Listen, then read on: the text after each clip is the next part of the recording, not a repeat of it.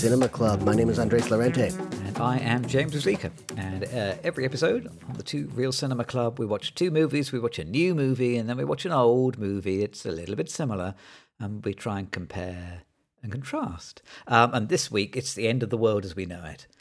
We have been overwhelmed by the new Christopher Nolan movie, Oppenheimer. And we're comparing it to Dr. Strangelove, directed by Stanley Kubrick, to whom Christopher Nolan is sometimes compared, or at least to whom Christopher Nolan would like to be compared, I think. Aha. I did not know that. Yeah, I think Kubrick's chair is the one that he would like to sit in. Oh. Well, there was a 70mm print of 2001 that was circulating in this country about sort of 5 years ago or so, which was supervised by Christopher Nolan. Oh. I think he was trying to kind of wear that mantle. So end of the world, Yeah. Big themes. Let's do some socials before we witness the end of civilization. I gotta say, yeah, the big themes, the end of the world, sort of gave me this social anxiety somehow, and I had this dream last night that you didn't want me to do socials. You wanted to go right into the podcast, and I got all nervous, and then for some reason I was in my basement doing laundry, doing the podcast, and then my brother came down and just kept talking to me and would not understand that I was recording with you at the same time. Then I went upstairs, and he followed me upstairs. It was impossible, and then I finally did the socials, so... This is just like my dream. It's just like a dream. Where's the brother? Or nightmare. Socials are always a nightmare. But there is something called Twitter, and we are at Two Real Cine Club at twitter.com. Actually, is there something called Twitter, isn't it? Oh, God. Or should we be telling people they should X us now? He is renaming it, isn't he? I don't know. Oh. So maybe we're Yeah. to Real Cine Club at x.com now? Okay. I haven't checked. Okay. I don't know. Well, we'll look into that for you. Instagram, Two Real Cinema Club, at Instagram.com. Read the blog, tworealcinemaclub.com. And you can send emails to the tworealcinemaclub at gmail.com. Let us know what you think. Tell us your opinion of our, we hope, wonderful work. Ask us questions. Offer us sponsorships. We're getting lots of sponsorships these days, so we'd love to hear from you.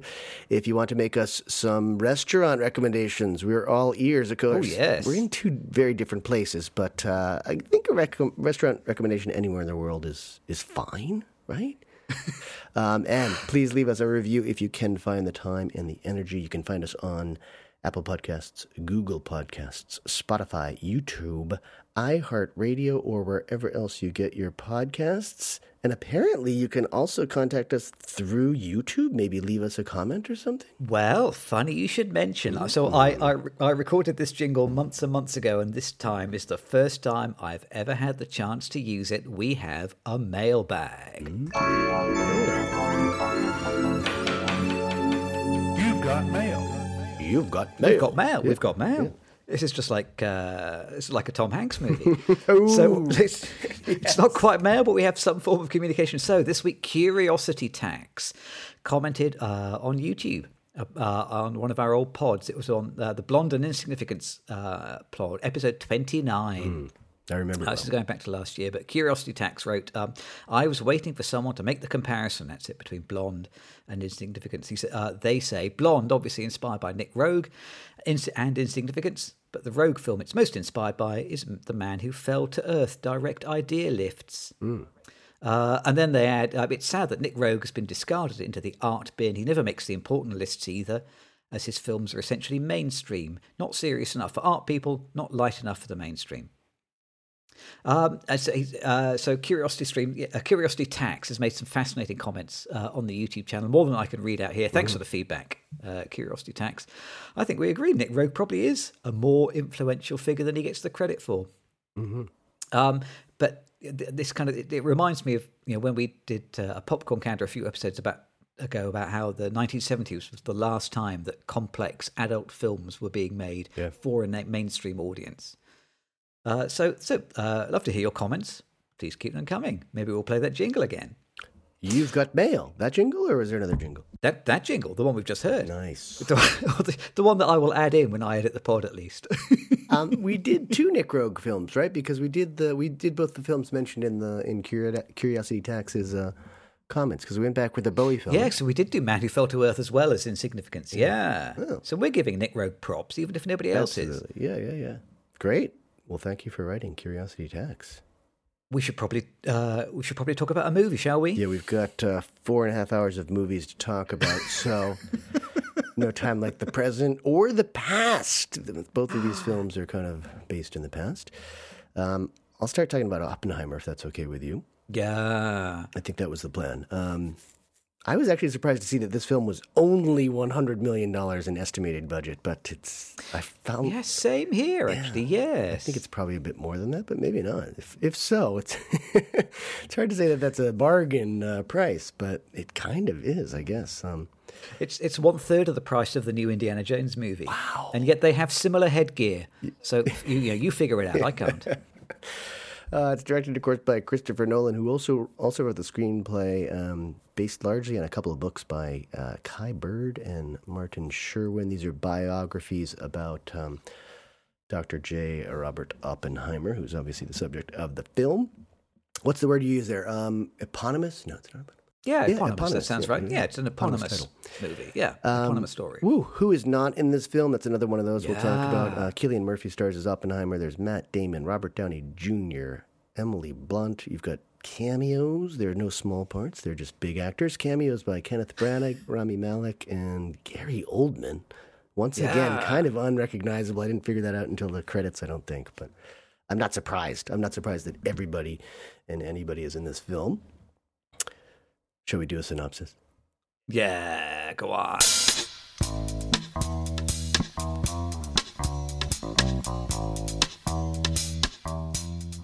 This is going to be a challenge. I want to hear your synopsis of this. Well, absolutely. I can't wait. I broke it down into some parts so that there's a spoiler bell space. So just listen to me until I say spoiler bell thing.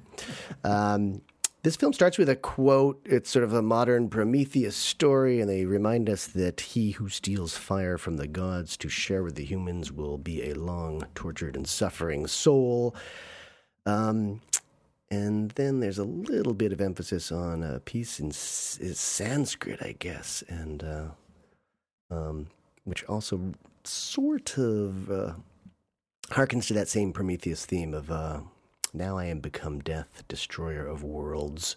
That comes a little later in the film, but I think those two together kind of give you a pretty good idea of what the film is like. J. Robert Oppenheimer is a smart guy who can think and live in sort of multiple times and eras. He's an American, which I did not know. This is an interesting week because I just assumed Oppenheimer was European, and I also thought same here. And Stanley Kubrick too is American, and I always thought, because he died in England, he did so much work in England. I thought he was Brit. So this was an enlightening week for those reasons.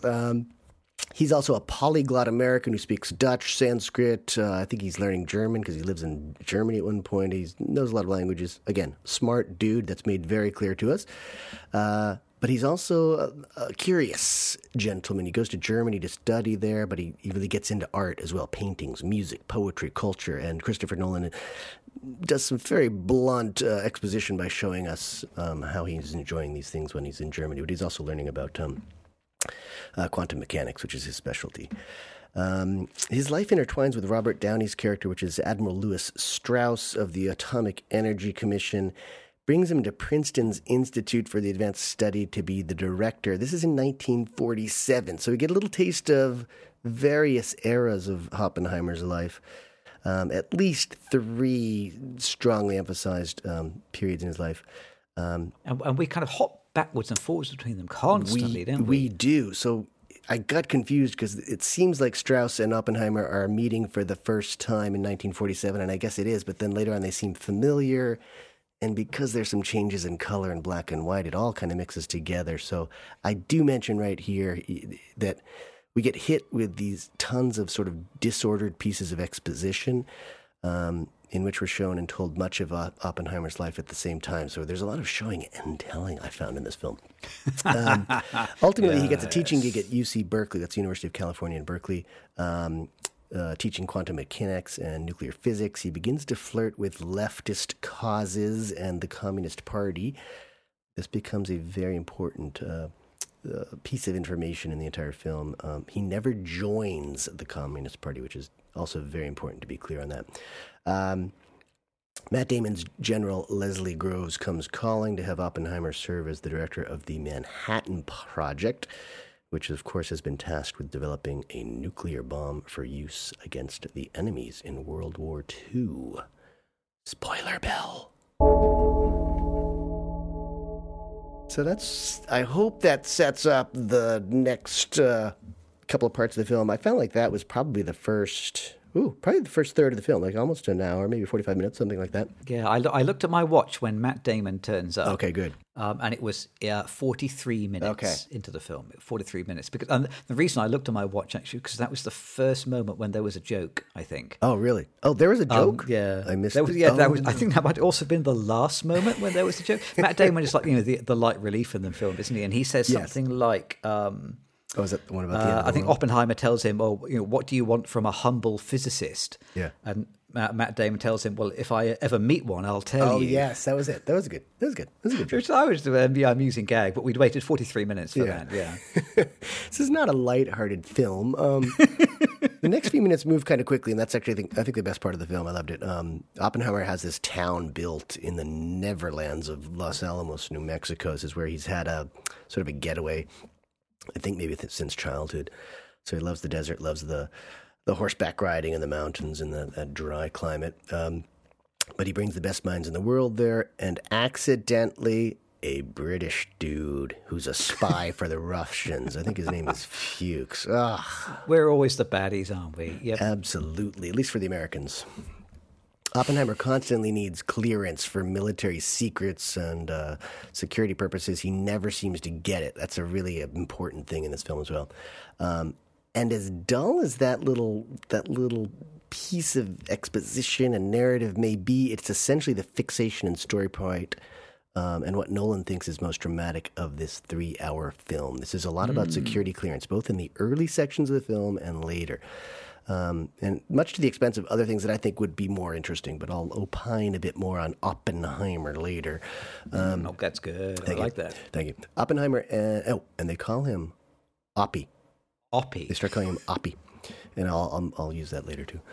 Some of his Oppenheimer and some of his naive scientist friends, not all of them, think that the bomb will actually deter war and will be a weapon of peace. And he hopes that too. He wants it to inspire negotiations with people like the Germans or the Japanese or the Russians, which is an interesting take on things. Sort of goes along with that sort of American myth. I think of it as peace through strength. If you've got lots of bombs, then you're going to scare other people into being peaceful. That always works. Anyway. Well, weirdly, it kind of has worked, strangely, hasn't it? Yeah, at great expense, I think. And it kind of has worked until it hasn't worked, I guess. Their bomb works, which we know is going to happen because we know roughly the history of World War II and some of the things that happened in the Manhattan Project. Or we would know that unless we've lived in caves, which we probably should have been doing because they're going to be exploding a lot of bombs out there in New Mexico and Nevada and South Pacific Islands. The testing sequences, I've got to say, are very impressive. But this is around the point, I think, where a lot of the film just got lost for me. Oppenheimer immediately sees the destruction of his legacy. He sort of immediately has some regrets that kind of get sidelined shortly thereafter because Nolan decides to focus on this talky administrative procedural investigation for the final act of the film. I don't know if you looked at your watch here when all jokes stopped, but the last hour of this film, Strauss, Downey's character, has this vendetta to settle with Oppenheimer, who I guess embarrassed him. I wasn't really clear on why he was so embarrassed. But I have to also admit that I think this is such like a toxic masculinity moment. Because Strauss just wants to one-up Oppenheimer, and he wants to deny him the security clearance. So he needs a new level of security clearance after, I guess it expires after 10 years. So we have to remember how important security clearance is for these guys. Strauss sets up this sort of sham inquiry to deny him clearance. And then one of the worst moments of the film, I think, was when Nolan sort of artificially ratchets up the tension of this hearing, which is super boring. It's a bunch of guys standing around looking at notebooks and talking and accusing Oppenheimer, and he's answering questions. And it's sort of like this long-awaited climax, but he basically ignites an atomic bomb worth of like histrionic lighting and sound effects to make sure we are witnessing something earth-shattering. It's really otherwise it's a pretty dull moment, but all of a sudden with visual effects, he makes it very exciting. I guess I don't know. I wasn't very excited, but I mean, it's a strange dramatic choice, isn't it? Because we'll talk about some of the dramatic choices in the film, but. I think it's Strauss. Oh, that's right. He says the southern, because it's Virginia, I guess, area, or West Virginia area, is Strauss, right? Strauss. I struggled with how to pronounce it, yeah. So I'm going to guess Strauss. Thank you. But he kind of makes this big point about how he's going to sort of humiliate Oppenheimer and take away his security clearance, but he's not going to do it in public. It's going to be a very small, boring little meeting in a tiny room somewhere. And so it's a strange choice to make that kind of the central dramatic axis of the film. When one of the characters even says within the film, "Oh, this is small and boring." Yeah. So let's spend a lot of time on it. So why are we spending all our time on this? I don't really understand. A couple of things there. I agree. Now I think I'm probably going to talk about that a little bit more right away, but. And the Strauss thing, Strauss, of course, was the composer, was quite known as, like Wagner, right? Like a Nazi. So maybe also he wanted to pronounce his name a little differently because of the Strauss connection, or the Nazi connection. So that would be interesting to look at. But yeah, they do make a point of that.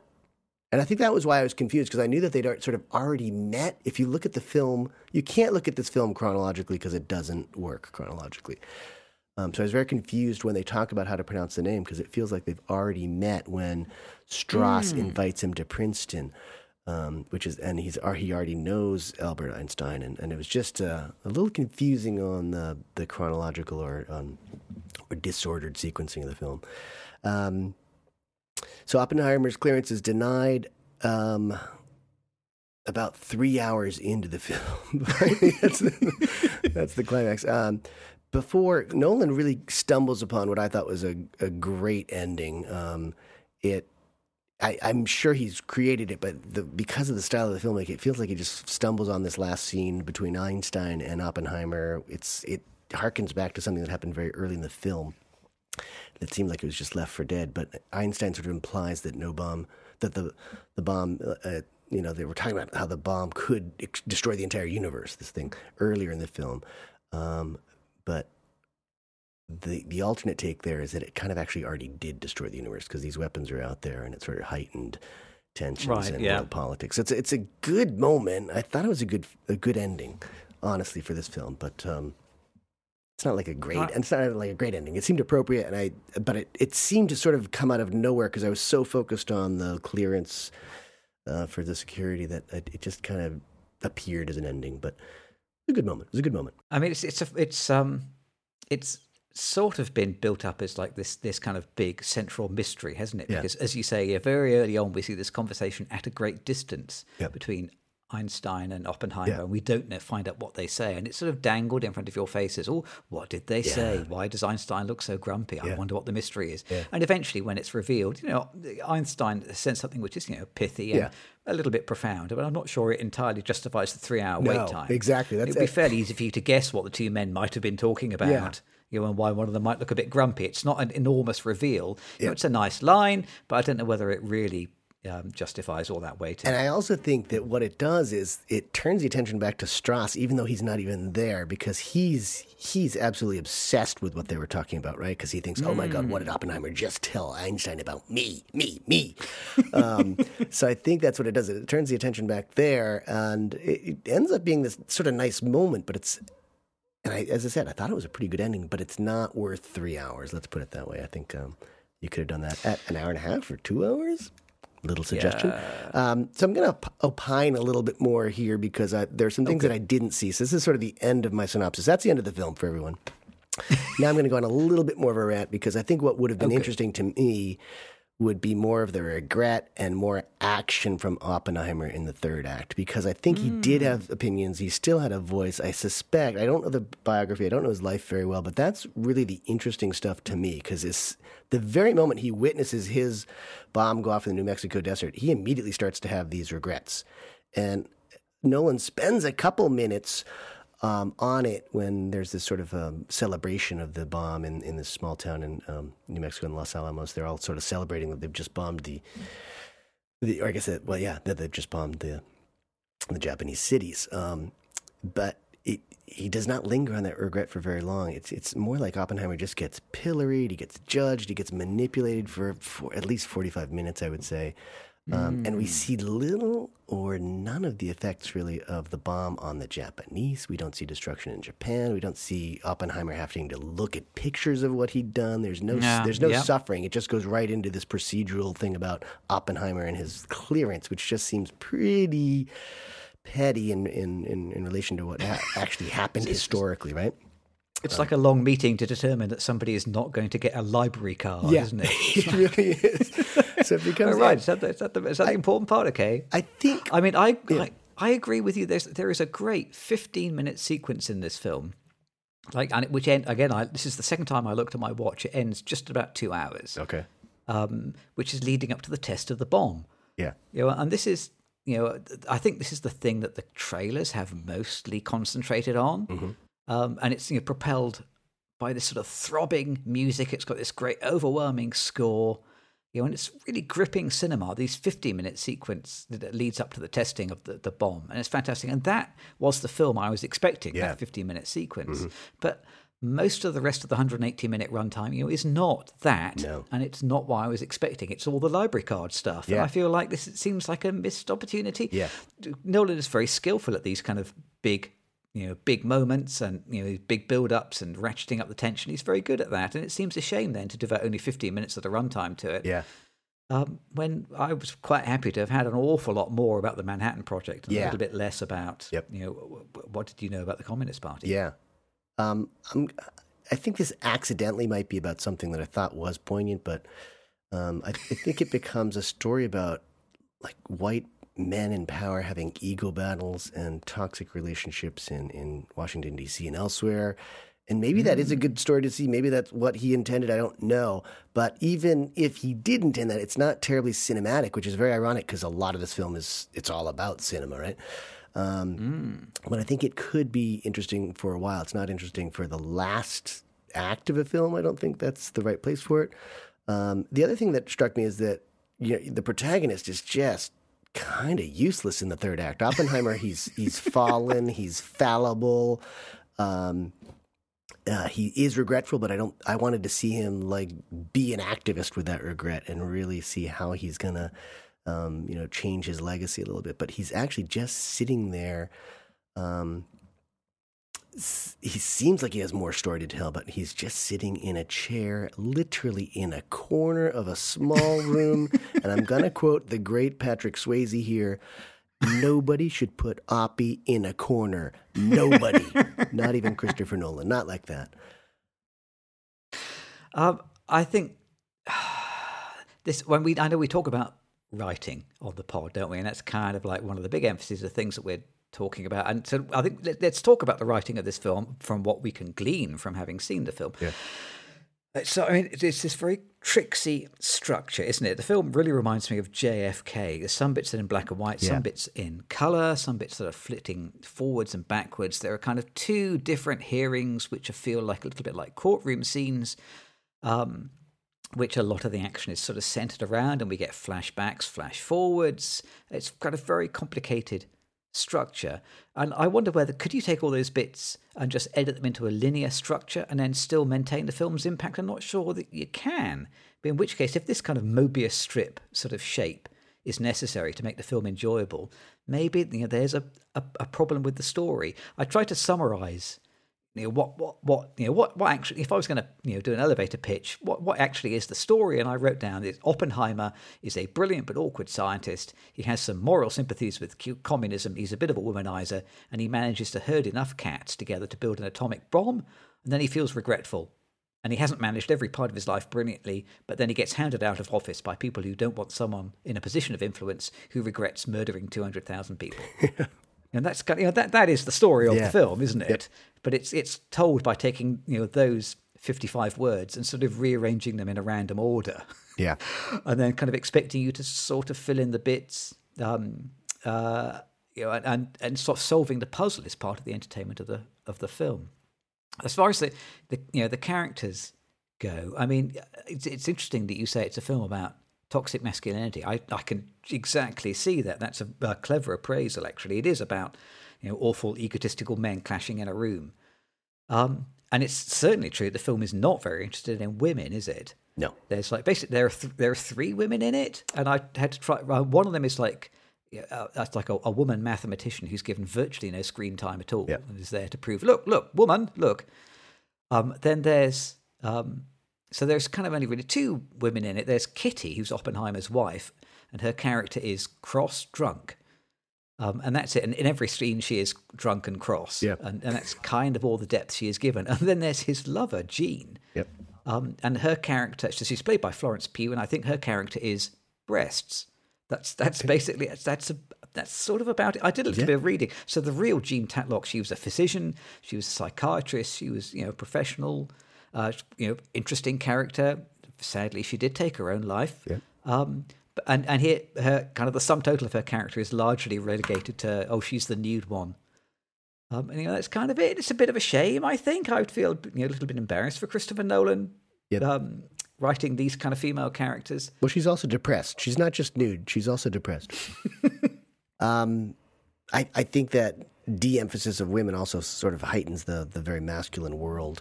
And the women are either hard done by or neurotic or both.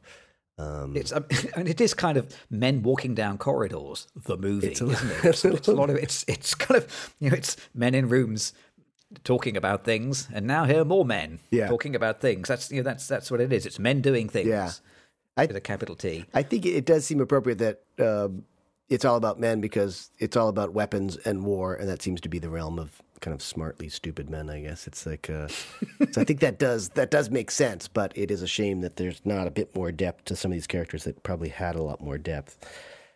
It's not very sympathetic to the female characters at all. I'm just going to mention my tutor and yours, I think at one time, the great Philip Palmer.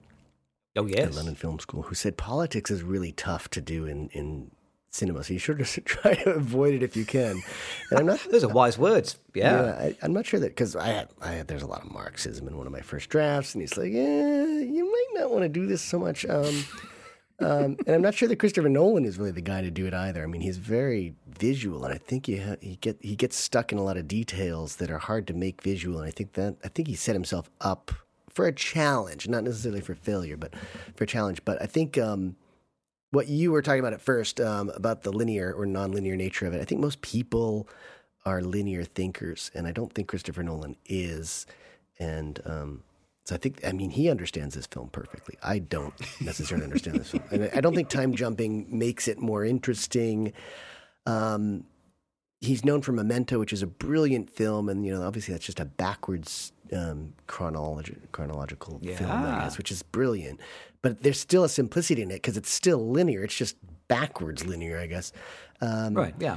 If anything, I would sort of make the third act of this film the first act somehow, and then that becomes this sort of bizarre exposition where you find out what he's paid for, but then you go back and realize what he had done, and you could end with the final creation and the testing of the bomb, and you could end with some regret on what happened in Japan, but I don't think that's necessarily a good film either, but I think that's the one thing that struck me was that I think just the acts are wrong somehow. It's right, yeah. I don't know how you remedied it. I mean, I think it's a beautiful looking film. I have no doubt that Christopher Nolan knows where to put the camera. Yeah. I think a lot of it looks fantastic. And I know he makes a big thing about shooting, on celluloid. Oh, yeah. And makes a big thing about not using digital effects unless it's absolutely can't be done another way. And there's a lot of practical effects in the films, and some of the physicsy style discussion is sort of interspersed with these little cutaways of trying to illustrate the notion of fast moving particles and spinning objects and things like that with little sort of visual fillip, and all that is very enjoyable. But knowing where to put the camera is not the same as telling a story cinematically, I think. It's a lot of it is kind of louder is better, brighter is better, bigger is better, but it's not. But cinema Yeah, as we've said, 72 times now, 72 episodes, it's about telling a story with pictures. Yeah. And here we have great pictures, but Yeah. the great pictures don't necessarily really tell a story. They are pictures of people talking, trying to tell a story. I think these great pictures illustrate a story, but don't tell it. Yeah. Yep. And that's sort of a cinematic failing. Yep. It's ludicrous for me to point the finger at Christopher Nolan and say, "Oh no, you need to write better," because obviously he has a career and I don't. But, Yeah. But it's I feel like there is a great and more interesting, more nuanced and shorter film that could play to Christopher Nolan's strengths in this material. Yep. But somehow we've kind of missed that target and veered off and ended up, exactly like you say, doing the one thing that Philip Palmer warns you never to do, which is just have faces talking about politics for the runtime. Yeah. I think you hit the nail right there on the head. The story is not that clear. Simple, more direct storytelling, I think it's just always more effective. And it just becomes sort of intentionally opaque, which is, I think, his biggest mistake. I couldn't make sense of a lot. And the one scene that I'm going to point at is that one scene where it's climactic. I guess they're denying him of his clearance in that sham sort of investigation into his communist ties. And then there are all these lights, and you can hear the bomb blowing off, and I don't know.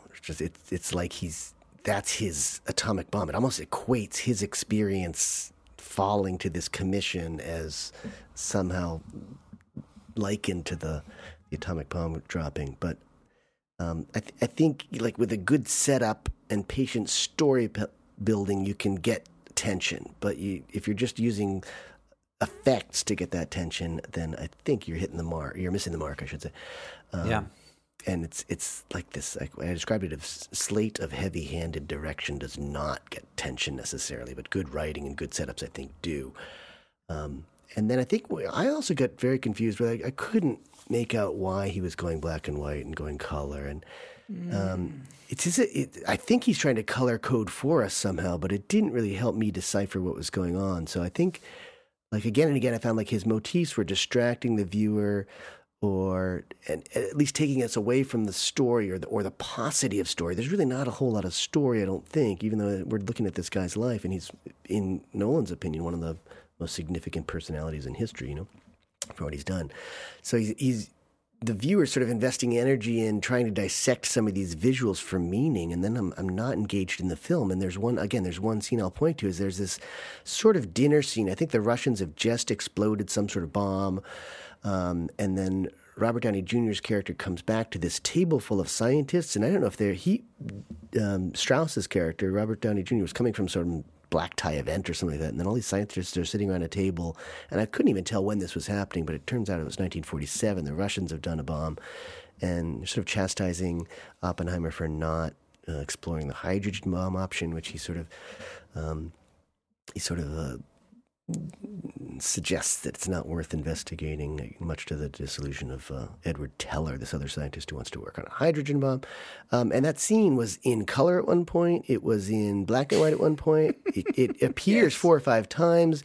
It's a table full of talent. I do want to talk about, like, the long list of actors, named well-known actors in this film.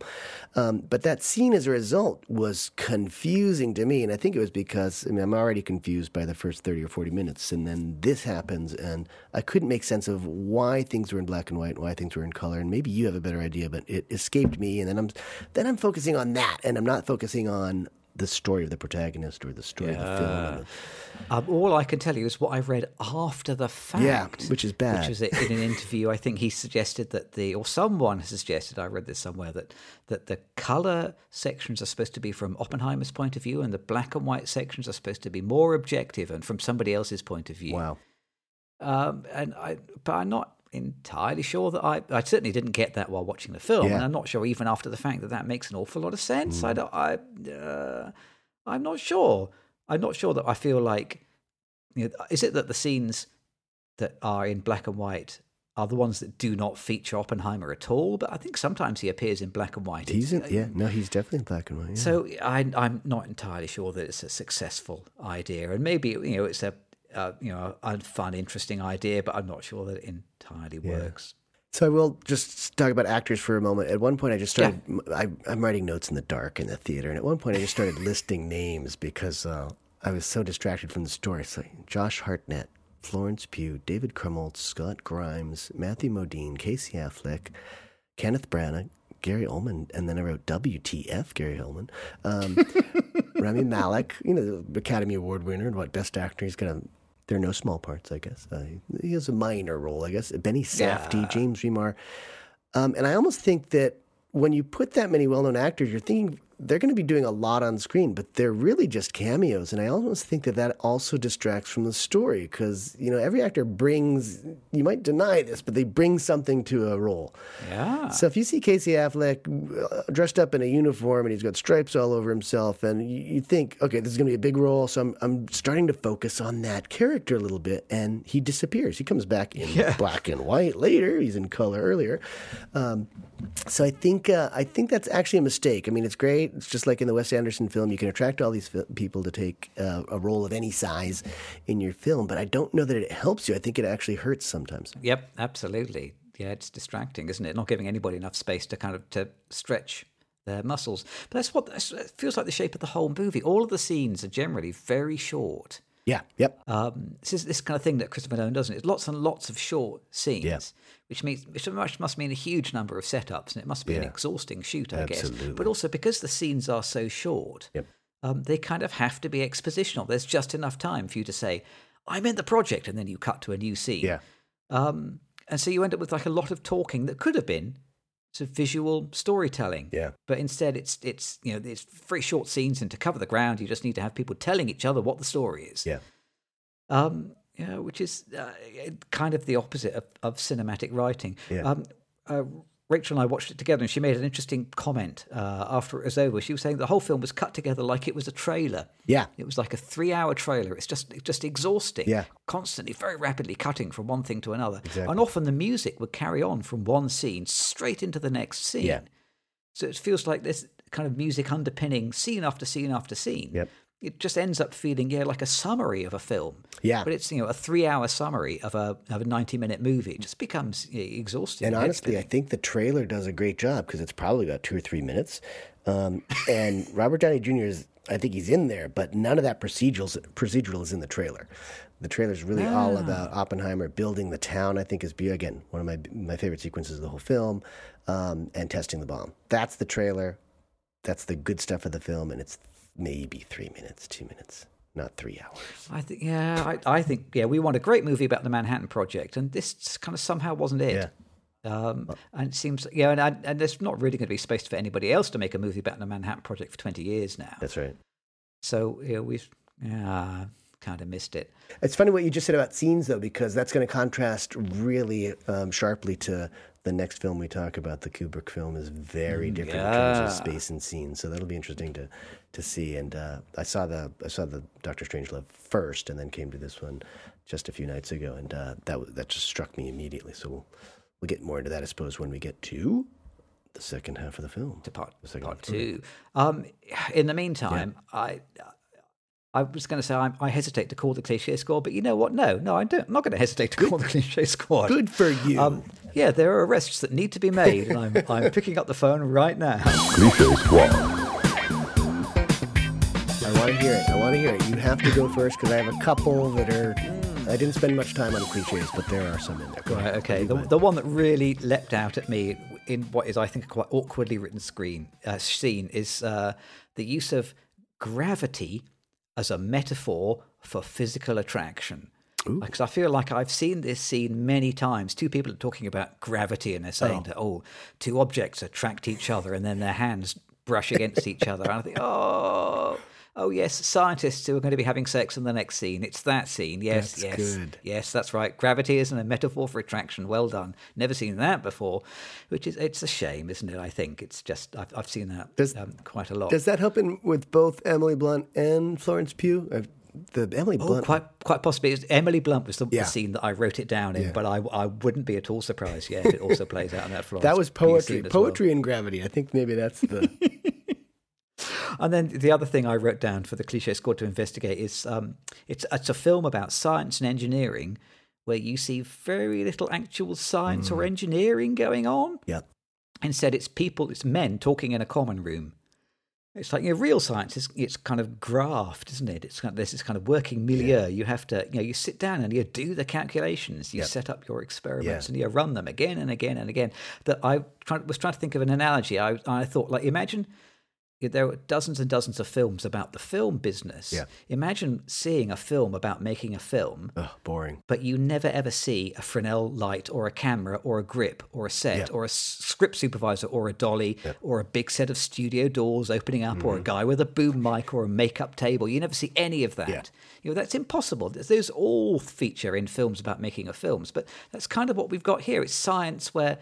a film about science where the actual science, it's all kind of happens off screen, and people meet up and say, "Oh yes, Jeff, you go and do the calculations," and then we never see anything more. Yeah. Really kind of made me cringe. There's a scene where they're talking about how to detonate the bomb, and someone says, "I'm interested in implosion. We put explosives around the bomb, and then sent the explosions off to implode the bomb." Yeah. And somebody else says, "Yes, I'd like to investigate that idea." I mean, it just makes me kind of cringe. This is not what scientists talk like. Yeah. It's all lots of politics and very little science. Well, yeah, and I think science, like politics, pretty hard to do, especially when you don't even try to do it. I think that's what it is. I mean, if you're gonna do it, you've got to really make an effort and make it seem realistic, but that doesn't happen here. Did you have anything for the squad? I've got a couple. I think my first two I'm just going to roll right by because they're not that... They're cliches, but I think the 50s communist paranoia has become something of a cliche, and then the deep state conspiracies. Like it's quite convoluted what Strauss does in this film, and even the character who he's explaining it to seems really confused, and I relate to that character. I was very confused. I think that sort of stuff has kind of become cliche, and it almost is an excuse not to show things, I guess, and when someone has to explain what they've just done to set up Oppenheimer, I think that it seems a little lazy, or it's just too confused to actually make it work in the film. But the one that I love, I think, is horses tied to trees. Emily Blunt and Cillian Murphy at one point, they just tie their horses to like a single pine needle, and those horses are not going to move. And I've seen this all the way back into the old John Ford films and John Wayne. How many trees or twigs did John Wayne tie a horse to? And I think obviously these are Hollywood trained horses. They don't even need the pine needle. But I just think that I want a tree, wrap it around a trunk or a sturdy branch or maybe a rock or something like that. But you go around a leaf of a tree, that shouldn't hold a horse. And I don't know. I don't know much about horses. I've been on a horse maybe 3 times in my life. But that's my cliche. I've seen that again and again. I'm going to watch out for that in every horse movie from now on. That's going to leap out of here.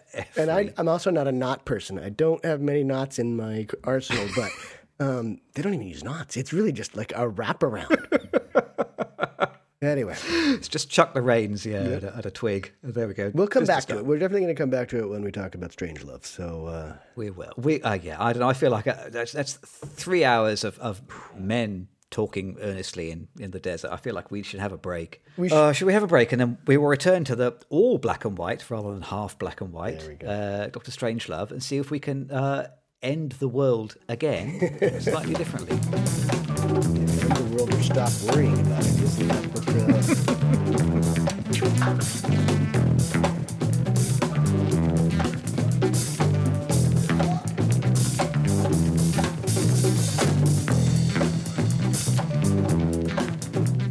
Two real Cinema Club listeners are listening, except when they're not listening.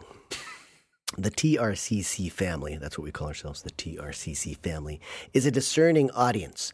And that means they appreciate good sound, but they also appreciate the absence of sound, especially when it comes to their favorite podcast, when they want to listen to it or don't want to listen to it. I know it sounds crazy. Crazy good. Just like the Bose QC45 noise-canceling headphones that are becoming the Bluetooth listening device of choice for the TRCC crowd. As you know, James R., that's you, the Bose QC45s offer great sound when you want to listen to music or podcasts, when you want to eliminate unwanted sounds, when you just need their noise cancellation properties, or when you want the wonderful hybrid function of eliminating what you don't want to hear while giving you exactly the volume of what you do want to hear. I've had my headphones for a couple of months now, and I can't believe I've been using the pieces of crap that I've found or inherited for the past few decades.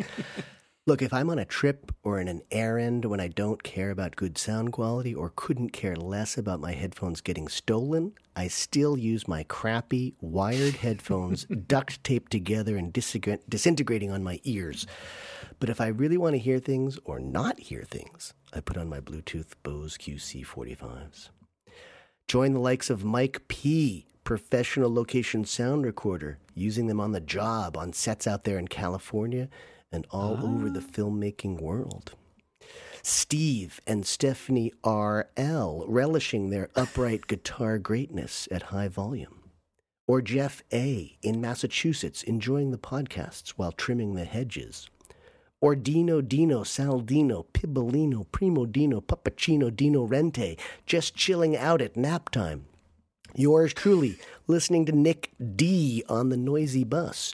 Or Jay Razor, punishing himself by re-listening to his own podcast while cutting the grass. The way our other fake sponsor knows great sense, Bose knows great sound. And although a little pricey, they make good sense. Go to Bose.com, what is it, /? Go to Bose.com /TRCC.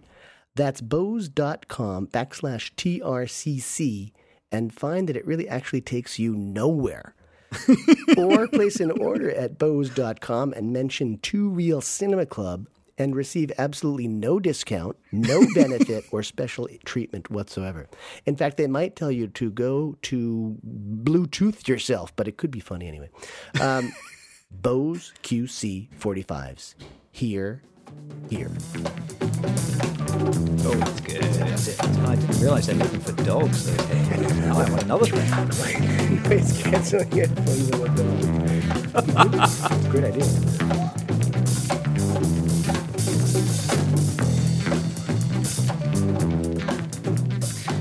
We are back, a glorious noise-cancelling stereo, to talk about the second movie in our pairing, Dr. Strangelove, or How I Learned to Stop Worrying and Love the Bomb from 1964, directed and written by Stanley Kubrick.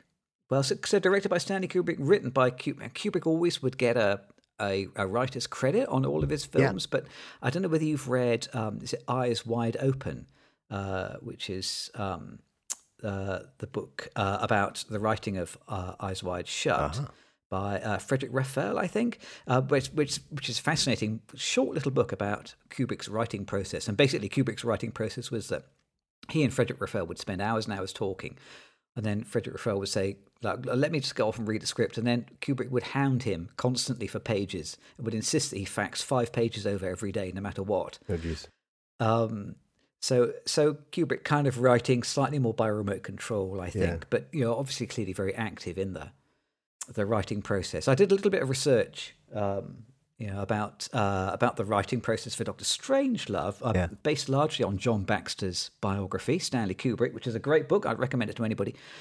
So it's originally the film is based on a book called 2 Hours to Doom by Peter George. Which is a fairly realistic study, or kind of fiction, but a kind of like a thriller about this notion of an accidental Third World War. And the London head of the Institute of Strategic Studies gave a copy of this book to Kubrick because he thought it might be interested in it. And Kubrick liked it enough that he asked the author, Peter George, to work with him to adapt it into a script. So the two of them were kind of working on it, presumably Kubrick badgering George day after day, send me more pages. But every time they would work on it, the project kept veering into comedy, basically. It was difficult for them to avoid the sheer absurdity coming to the fore in the script. And then in the meantime, Terry Southern had written a comedy book called The Magic Christian, which was given to Kubrick by Peter Sellers. And then Southern kind of pitched this notion of doing a profile of Kubrick for Esquire. So Southern was like a journalist writing freelance for Esquire. So the two met up, and the kind of the profile never really kind of came to fruition, but instead it turned into an invitation to Southern to work on the script that Kubrick had been writing with Peter George. Apparently it was Terry Southern who came up with the title, because at the time, Esquire would do these kind of really lengthy article titles of exactly this kind of caliber. It would be, a short, pithy suggestion and then like a colon and something much, much longer. So this is how the very convoluted Dr. Strangelove title came about. Apparently the two of them would work on the script during Kubrick's long, very, very slow car journeys from Kensington to Shepperton Studios every day. Yes. All this at the time was happening at the same time that Kubrick's long-term relationship with James Harris, his producer, was dissolving. So Columbia came on board to back the film, but they would only pay for it on the condition that Peter Sellers play 4 roles. Peter Sellers was paid $1 million for Dr. Strangelove. I did a little calculation. You can calculate what that is worth now. That is just over $10 million in today's money. So, incredible payday. It was half the budget of the film. Yeah, absolutely. Yeah, they spent it all on Sellers. But then Peter Sellers is probably a slightly problematic figure, but I think they got their money's worth because he is so central to the success of the film. Now, we always try and figure out, why did we choose this film? And this time, this lands on your door. So tell me. Oh, does it? Why did you choose this film? Do you have any other questions for me, counsel? I think in part I knew what I was in for with Oppenheimer, and I wanted something really, really different. I figured Oppenheimer was going to be long and kind of intense and disordered, and I knew that Dr. Strangelove was short, less intense, and ordered. So I guess that was one thing. This is another, I told you before that I thought Kubrick was British because he'd done so many films over there, and I think of him as an English director. So I thought, okay, we're going to have 2 highly celebrated English directors. But also, obviously, they're both about the bomb in different ways as well. And I thought just the nice, 60-year spread between the 2 films, something like that. Yeah. So I thought it would be good. It's just a lighthearted thing to balance out the intense and dour Oppenheimer film. So I think they work pretty well together. They do. It's a brilliant pairing, absolutely. Although I always feel sorry for any film that's compared to Kubrick. But, okay. Shall I tell you the story? Please.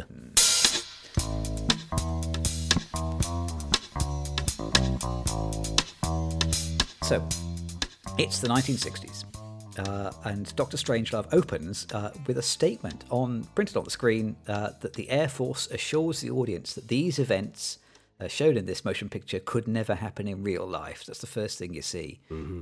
And then there's a beautiful opening sequence, all in black and white, of a plane refueling in midair. It really looks like 2 dragonflies mating somehow, one kind of extending its organ into the other. I mean, it's kind of poetical and beautiful and remarkable, actually. And then we get this ominous voiceover talking about a mysterious Soviet weapons project in the frozen northern hemisphere. And then only after these kind of 3 little sequences does the film actually start. We get Brigadier Jack D. Ripper. All the names in this film are kind of comedy names. So he's Jack D. Ripper. He's a U.S. Air Force brigadier. He's closing his Air Force base and issuing the command to his constantly airborne bombers to fly to their targets in Russia and destroy them. Because it turns out his intention is to start World War III. He's going to force the US to go all in and destroy the USSR. But his second in command, Lionel Mandrake, who's a kind of RAF exchange officer with his kind of fantastic clip British accent, kind of short little consonants, he realizes something is wrong. And he asks Ripper to call the strike off, but Ripper refuses. And he kind of rants at length about conspiracy theories about communists and fluoridated water. So it looks like it's going to happen. And the US government, under President Merkin Muffley, also played by Sellers, they meet in the emergency war room, desperate to try every possible strategy to try and recall the bombers and avoid World War III. And in the third arm of the story, we follow the flight of one of the B-52s, captained by Major Kong, who's Slim Pickens, heading towards its target.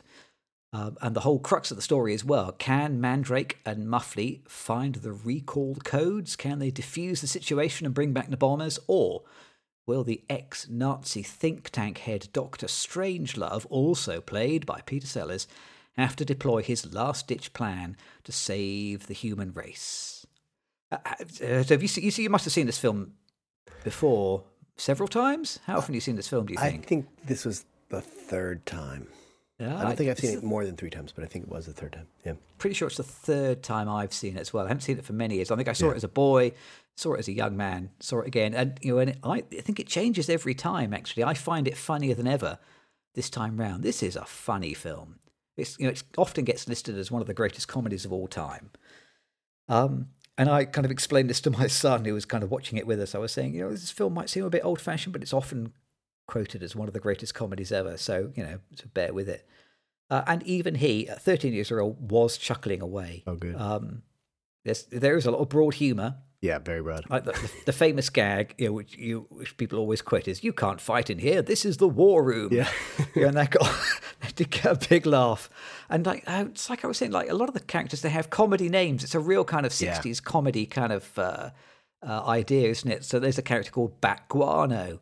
Yep. The Russian premier is Mr. Kissoff. Yeah. Like the Brigadier being called Jack D. Ripper. I mean, it's these are some pretty clear kind of comedy gag names, but.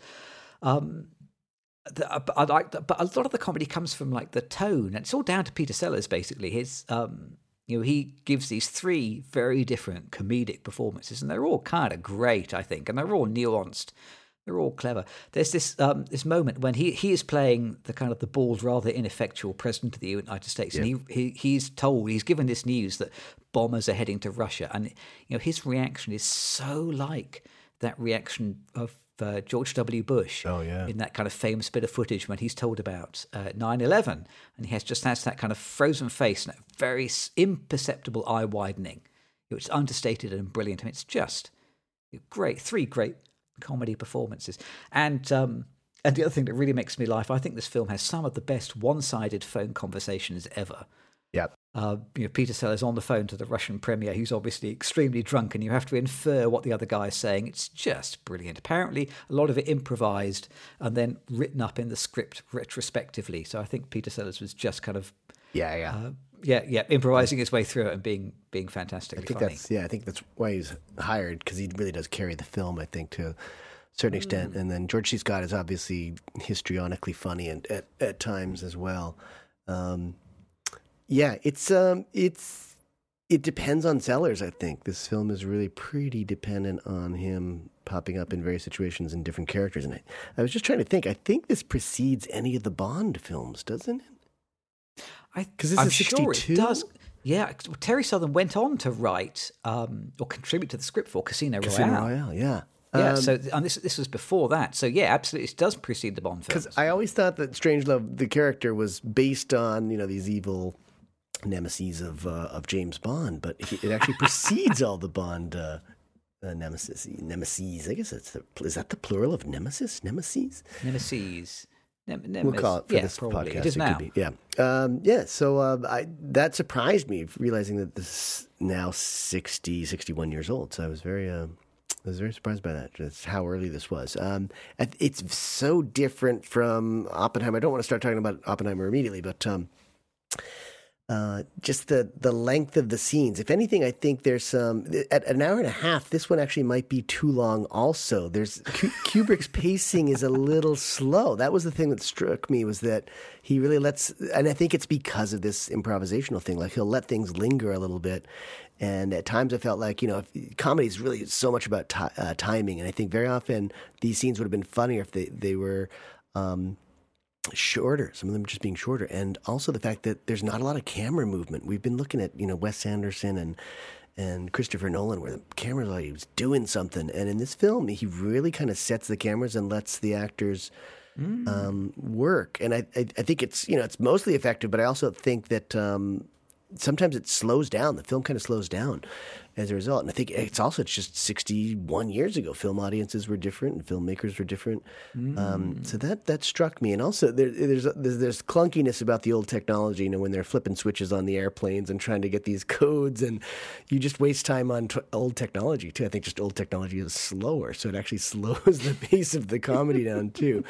And it becomes funny in itself as a viewer in 2023 to see all this old technology getting flipped around. And so if anything, I thought, it was an hour and a half. I was so happy to see, that it was short. It's a fairly tight film. It's still super loose, I will say. I mean, there's this, we can talk about structure, but I don't know that there's a whole lot of structure other than it is at least chronological. So there's this war that's about to be started, and then what are you going to do to stop it? But for me, I think just the filmmaking, the black and white photography is gorgeous, and I guess it is the war room, right? I guess it's in the Pentagon. That space, as opposed to Nolan, who would cut that up a bunch and give you all these tight angles, Kubrick very often just leaves you in this space, so you feel very small, and those characters feel very small, and it sort of plays out more theatrically, I guess, and just great shots, great shadows, great lighting.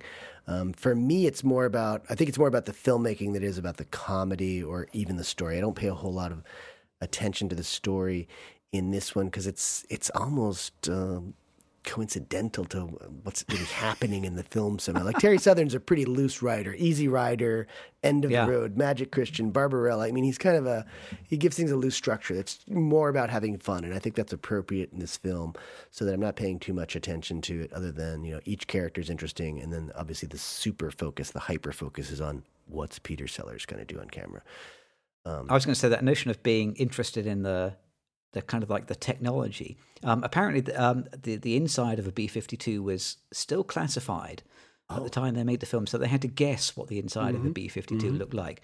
But I think you do get a significant dose of that kind of hands-on engineering, which is largely lacking from Oppenheimer, apart from that great 15-minute Oppenheimer sequence where they're setting up the bomb test, which does concentrate a little bit on the technology and the sheer mechanical nature of what they're trying to attempt. Otherwise, engineering and science is largely absent from Oppenheimer, whereas it's right in front of the camera here. They spend quite a lot of time enjoying flicking switches, and a lot of the plot points actually kind of rely on you understanding what the switches do, so that once the switches are disabled, and which means that the radio is knocked out, so that the airplane can't be recalled anymore. It's important that you understand what's happened and why that's working. And the film never explains to you in words, the radio is knocked out, so they can't really be recalled. It tells you that bit of story visually. Yeah. So, it's to the story's advantage that they've concentrated a little bit on this engineering. I see exactly what you mean about Terry Southern being a fairly loose writer, but I would argue contrarily that there's a fairly tight structure in this film, insofar as Dr. Strangelove, I think the structure is shaped like a pendulum.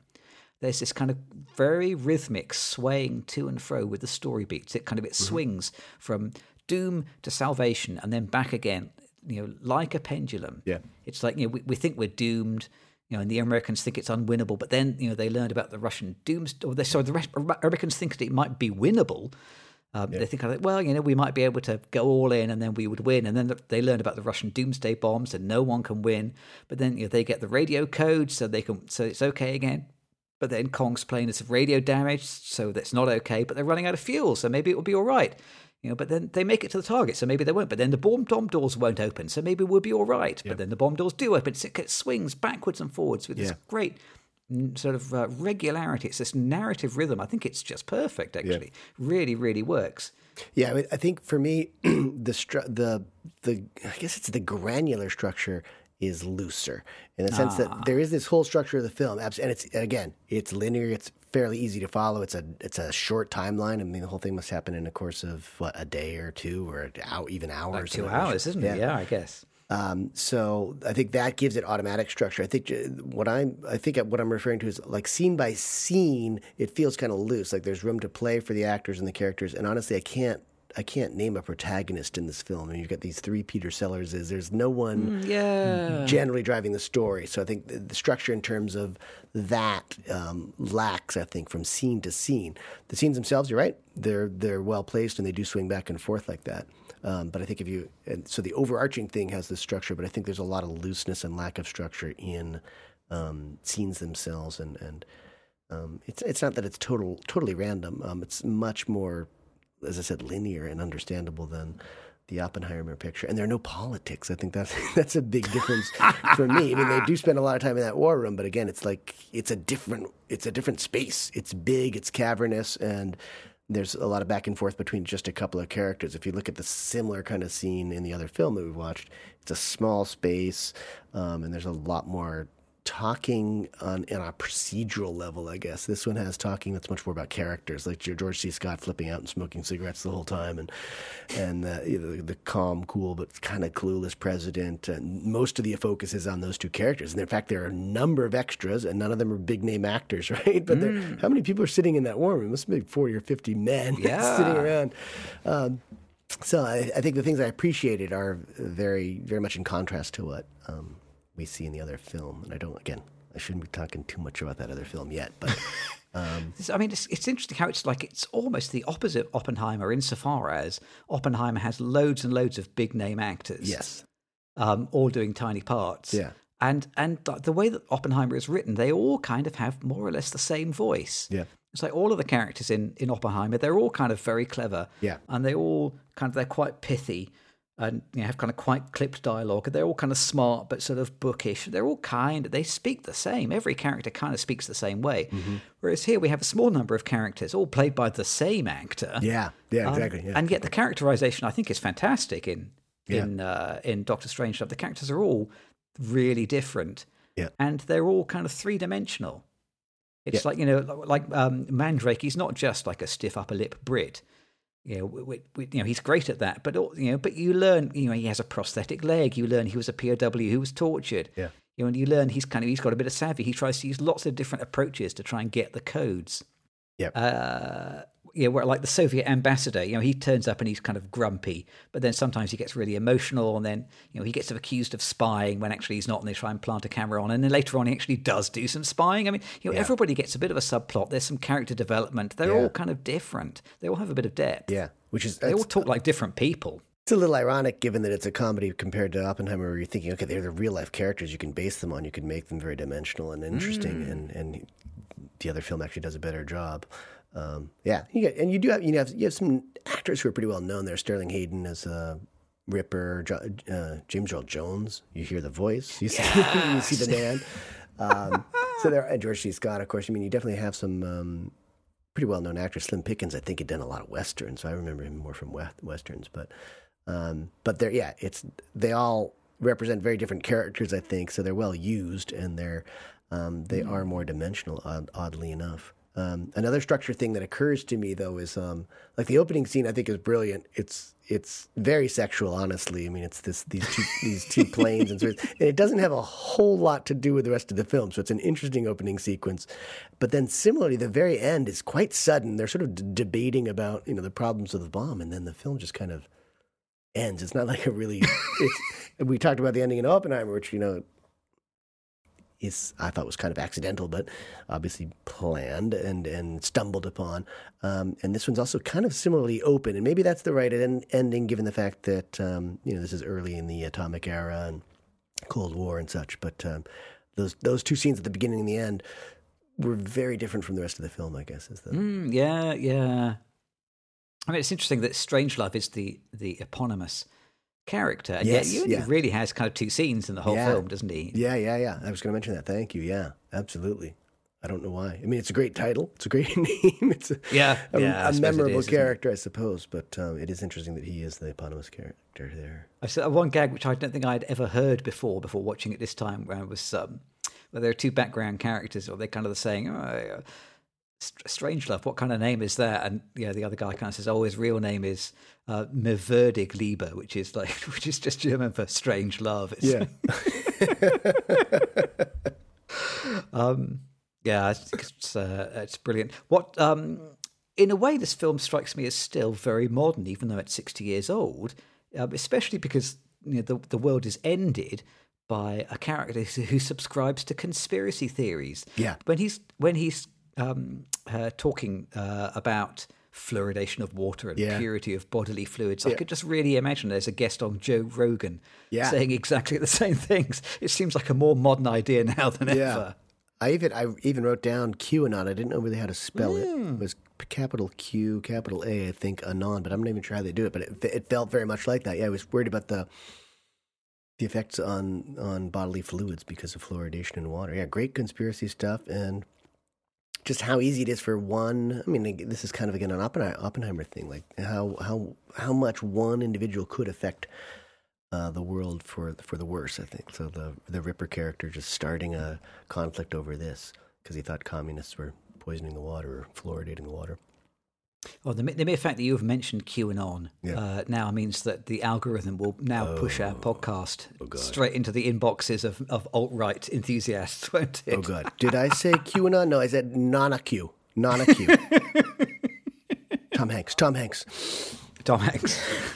Did we mention Tom Hanks? You did. So let's.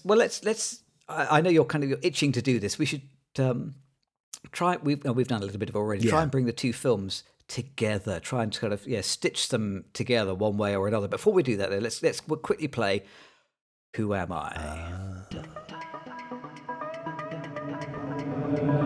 Who am I? A lot of characters to choose. Oh my God, so many blooming characters to choose from in Oppenheimer. A lot of characters to latch onto. Who are you this week? I'm going to start by telling you who you are. You're Dr. Strangelove because he's a doctor. God damn, you're right. In this film, let's see. In Strangelove, I'm just going to choose Bat Guano, Colonel Bat Guano, mostly because I just love the name. There are a lot of goofy characters, but I did like Bat Guano. And then in Oppenheimer, I was that Senate aide to Strauss, who actually doesn't have a name, I don't think. No, I don't think he... Yeah, I looked him up. I don't think he does. He's called Senate aide. I think that's his name. Yes, I think so. He's listed on IMDb as Senate aide. He's totally fleeced. He doesn't see the conspiracy coming or the I guess the shenanigans, the workings of Strauss's mind. And I think I was just as confused as he was, and I felt just I was in the same like headspace as he was. And then I liked the communists, the whole communist group. They looked like they were having good parties. So those were the yeah. They were having more fun. They were having more fun. You're right. They're a good bunch of communists. Poetry and books, and they were drinking alcohol and just better cocktails than the Communist Party. Yeah, there was jazz playing. I mean, I just liked the commies. How about yourself? I think if I'm anybody, I think I am President Merkin Muffy from Doctor Strangelove, only because I too have never learned the skill of getting people to move on during phone conversations. Oh yeah. So the hours of my life I have been stuck, just kind of nodding and saying yeah down the phone to somebody because I can't get them to move on. Oh, that's good. So yes, I identify with that very deeply. So. Okay, well, let's. I'll play the overlong jingle and let's see whether we can draw the two films together. Okay.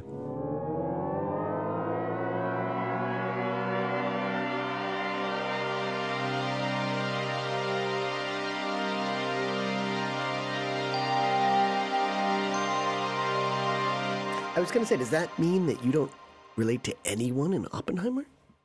Well, everybody in Oppenheimer is extremely brilliant, aren't they? So I feel like I'm not really like any of those people. There were no stupid characters. How can I fit into that world? Okay, yeah, that makes sense. I wrote under my little notes about kind of bringing these two films together. I said, so these are two films about the end of the world. Well, that's true, isn't it? They're kind of so they're both about atomic weapons, or at least this is a division which I didn't really understand until kind of sitting through both films. So they were atomic weapons in Oppenheimer. The hydrogen bomb apparently is what they drop in Strangelove. So many more times more destructive than the atomic bomb, as if the atomic bomb is not destructive enough. So they're both kind of films about the horror of destruction, the realization that everything has changed. They go over the same sort of themes. And Oppenheimer, it's very earnest, but I must say, I personally found Strangelove all the more frightening for being comic.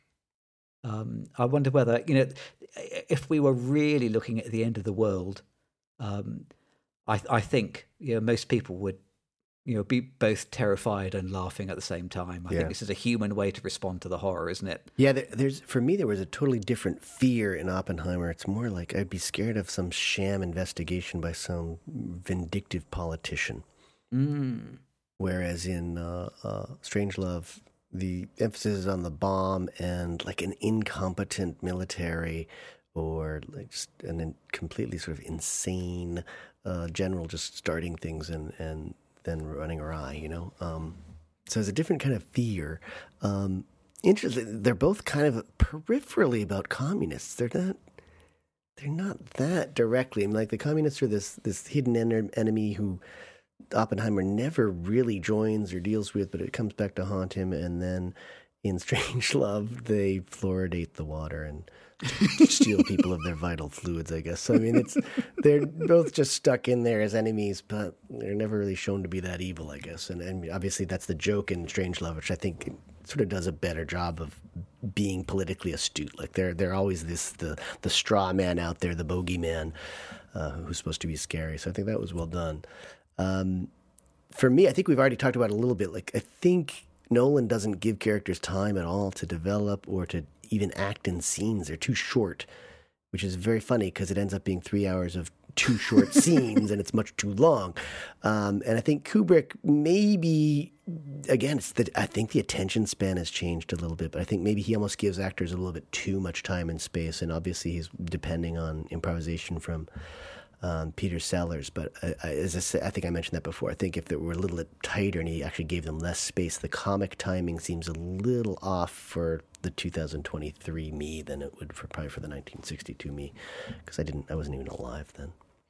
It's interesting that there are quite a lot of characters in Oppenheimer who are broadly in favor of the atomic bomb. In fact, like most characters, I think are kind of in favor of it, aren't they? Oppenheimer is a bit of an exception in being kind of sad and frightened and regretful over the atomic bomb. Pretty much everybody else thinks atomic bombs are great. But it's interesting because they're geeking out. They're really interested in it as a concept that we can do this, right? And that it's a math problem. So it's just something to entertain them for a while, but they have no idea of what the consequences could be. Yeah. Even Oppenheimer sort of has to see it before he realizes what he's done. And I think the thing that discouraged me most was that there weren't really any consequences for it. You see him imagining flesh melting off someone's face and, buildings falling down, but it's all done in a very speculative manner. It's not, you don't see it happening in Japan. You see it happening in Los Alamos. And it just doesn't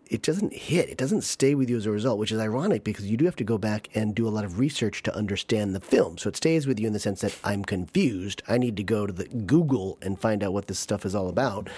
But on another level, it doesn't stay with me very much. Whereas the fear of someone like, Putin just deciding that there are Nazis in Ukraine and I'm going to start a war for it, that's really scary. And that's what's happening in Dr. Strangelove, I think. It's one person just decides it's time for a war. I mean, it's interesting in Strangelove. I mean, pretty much nobody entertains the idea that atomic weapons are good, really, in Strange. Or at least there's only one person who seriously sees atomic war as any kind of like win scenario, and that is Dr. Strangelove himself. Yeah. And he's like, he's openly an insane Nazi. He's the only person who thinks there's anything to be gained. Even the most saber rattling of the generals, are still, largely kind of, when it's George C. Scott, isn't it? It's kind of saying, our boys are the best pilots ever. That they'll make it to the target. And and he has to check his own enthusiasm because he realizes what he's saying. Even he realizes that he doesn't really want to drop an atomic bomb on anybody. Yeah. Whereas you have to look quite hard to find a character besides Robert Oppenheimer who's not overjoyed that you've killed people with atomic weapons. So they do kind of take a pretty different view, don't they? Yeah, and there's that perverse scene in Oppenheimer of them celebrating the dropping of the bomb.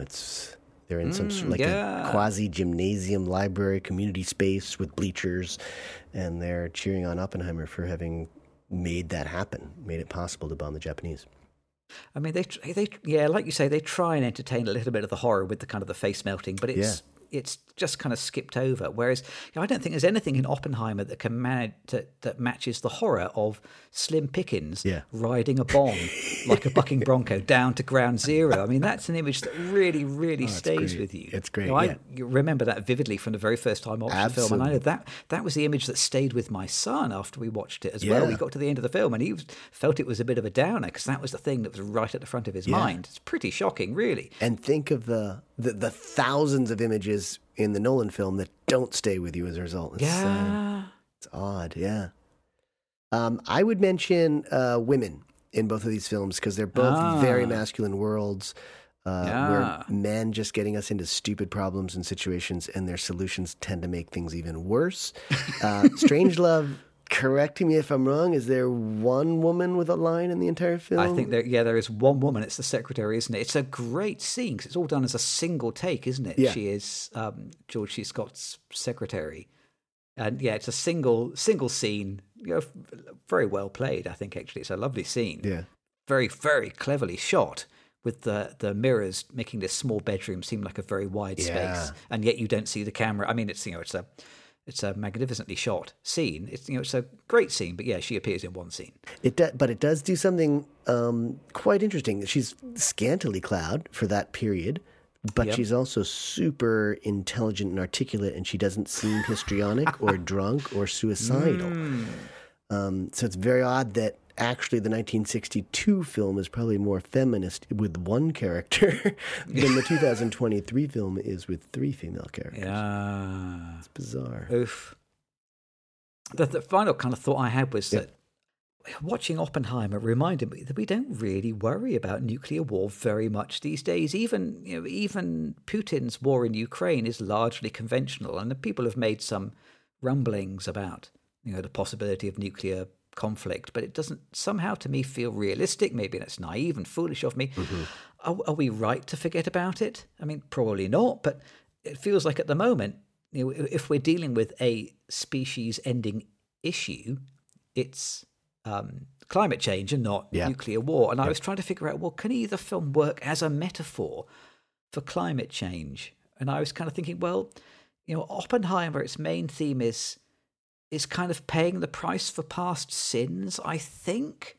It's like unleashing effects that will have, or unleashing events that will cause effects in generations to come, whether it is the bomb or whether it is Communist Party affiliations. It's doing something today which will come back to bite you in 30 or 40 years. Whereas Strangelove, somehow it just seems to emphasize teamwork, really, and pulling people together to try and avoid Armageddon. It's like Strangelove is all about the need for vigilance in the face of possible destruction. And the other thing that Strangelove talks about, it doesn't entertain the notion that there is a safe and strategic use of nuclear weapons. Instead, it talks about how the idea of imagining that there is a plan B is absurd, isn't it? The only person who thinks there is a viable plan B is Strangelove himself, who is nuts. Strangelove really is the film for today. Strangelove, says we need to confront the danger that's in front of us rather than try and mitigate and work around it. So in that way, Strangelove feels more modern to me than Oppenheimer. And doesn't Strangelove actually do what Oppenheimer wanted to do, in that he was saying dialogue, this is going to open up dialogue with the Russians. This is going to have us working together. He says that very clearly in the film, that he sees the bomb as a means to negotiate. And that doesn't happen really in Oppenheimer or much in the real world, but it does happen in Dr. Strangelove. He's got the Russian premier on the phone. It's all part of a joke basically, but he does have direct line to the Russians, and he's talking to the premier. So it kind of it brings people together in a strange way, doesn't it? Rather than, I think Nolan gives himself a great final scene that's kind of climate changey in the sense that the final visual really is this ball of fire, this line of fire, just sort of moving around the globe as Earth spins, kind of thing. Which could be either climate change or nuclear war, honestly. But I don't know that it works as a metaphor. But I think you're right. It's I think nuclear war is less on our minds, but it's embedded. It's always there, especially those of us who grew up in the 80s when it felt like really real it was going to happen. And I think Nolan's more or less our generation as well. So I think that's what his fear was growing up as well. So I think they're both focused pretty much on nuclear war and less on anything else. In terms of climate change, in 1960s, that's not much of an issue, I don't think. Yeah, I don't think it was it wasn't really a contemporary idea then, I think, was it? Maybe it's almost like an olive branch of humor, right? It's a comedic olive branch to say, hey, this could happen. Maybe we should start thinking about it, or maybe we should start communicating, and clearly not let the weirdos do the negotiating, not the Strangeloves and the Rippers, but someone else. Yet sadly, that's who we've put in the White House. Yeah. So. Yes. Okay. Well, we've watched the world end twice. I feel a bit of a downer. Let's talk about whether there's any other movies playing at this theatre that might cheer us up a little bit. Yes.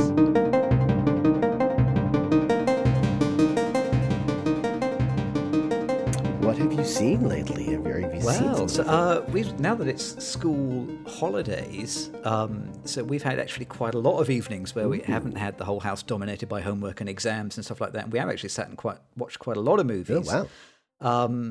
Which is quite good fun. The one I'm going to pick, though, is Independence Day. Ooh. Which is also another end-of-the-world movie. It is, isn't it? Yeah. But it was so astonishingly cheesy.